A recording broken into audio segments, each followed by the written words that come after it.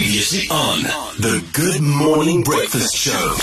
Dis die klank vir jou lewe, OFM, and joined now by Theo Vorster, CEO and founder of Galileo Capital. Theo, ons het gesien dat ons minister van Finansies sy begrotingsrede so 'n week terug gehad het. En die een ding wat soos 'n paal bo water uitgestaan het, was die incentives wat nou op die tafel gelê word met betrekking tot solar. Wat behels dit? Wat beteken dit? Ek dink die vertrekpunt is dat die regering moet alle hulpbronne in plek kry om te help met hierdie beurtkrag waarmee ons sit. En ongelukkig is die regering tot op hierdie stadium het nie die nodige kapitaal of kapasiteit om die probleem op te los nie. Nou die agtergrond hierso is dat hoe maak jy dit makliker vir die privaat sektor om krag op te wek? Want onthou, die oomblik wat jy krag opwek, beteken dit jy's alreeds op 'n pad van die privatisering van die probleem. Elke enkele sonpaneel op 'n dak beteken die regering se rol word verminder in terme van die opwekking van krag. So wat die tesourie basies hier probeer doen, is hulle probeer twee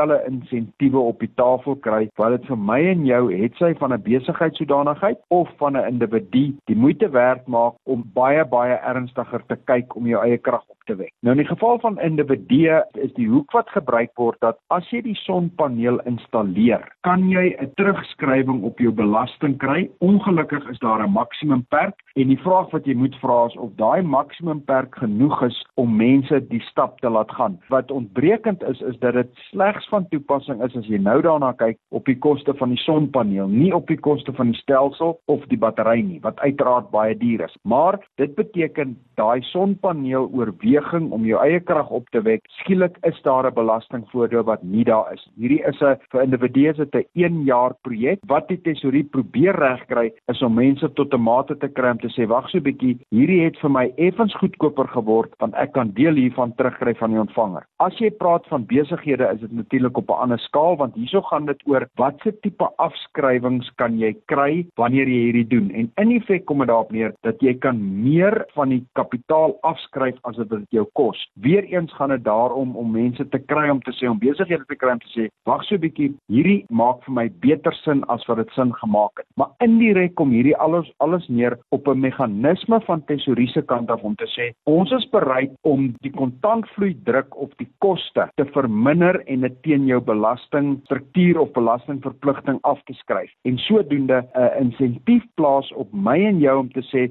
ons kan ernstig hierna kyk, want die koste wat dit ons gaan kos is effens laer, ons kry 'n bietjie hiervan van die ontvanger terug. En dis hoekom ek sê, hierdie, as jy al die pad terugkom, is hierdie 'n meganisme, alhoewel die regering dit nooit sal sê nie, dis 'n meganisme om op 'n anderste manier die opwekking van krag deels meer aantreklik te kry vir die privaat sektor en ons almal minder afhanklik te maak van Eskom. Die regering het twee opsies gehad, hulle kan of die geld gee vir Eskom om dit te doen, of hulle kan vir my en jou sê, wag so 'n bietjie, jy kan bietjie minder belasting betaal, nou help jy ons om hierdie probleem op te los. Theo Vorster, hoofuitvoerende direkteur of hoofuitvoerende beampte eerder, en ook stigter van Galileo Capital aangaande die tax incentives en incentives wat op die tafel gelê is met betrekking tot solar.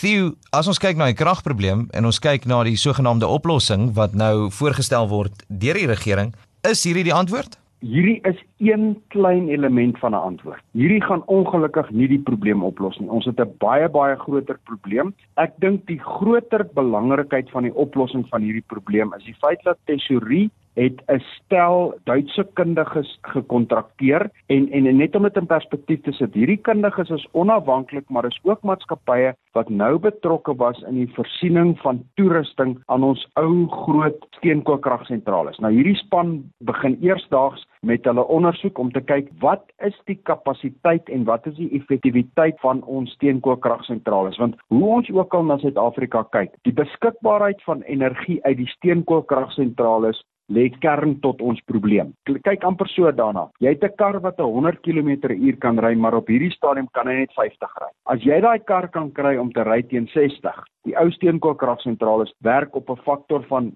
rondom 50%. As ons daai kan kry nader aan 60%, gaan dit die eerste aanduiding wees van werklike oplossing. Theo Vorster, CEO and founder of Galileo Capital. Theo, dankie vir jou tyd, dankie vir jou insig en dankie ook vir die lig wat jy geskyn het op hierdie onderwerp. Baie dankie, dis 'n plesier. The Good Morning Breakfast Show with Accident Angels. Your life matters.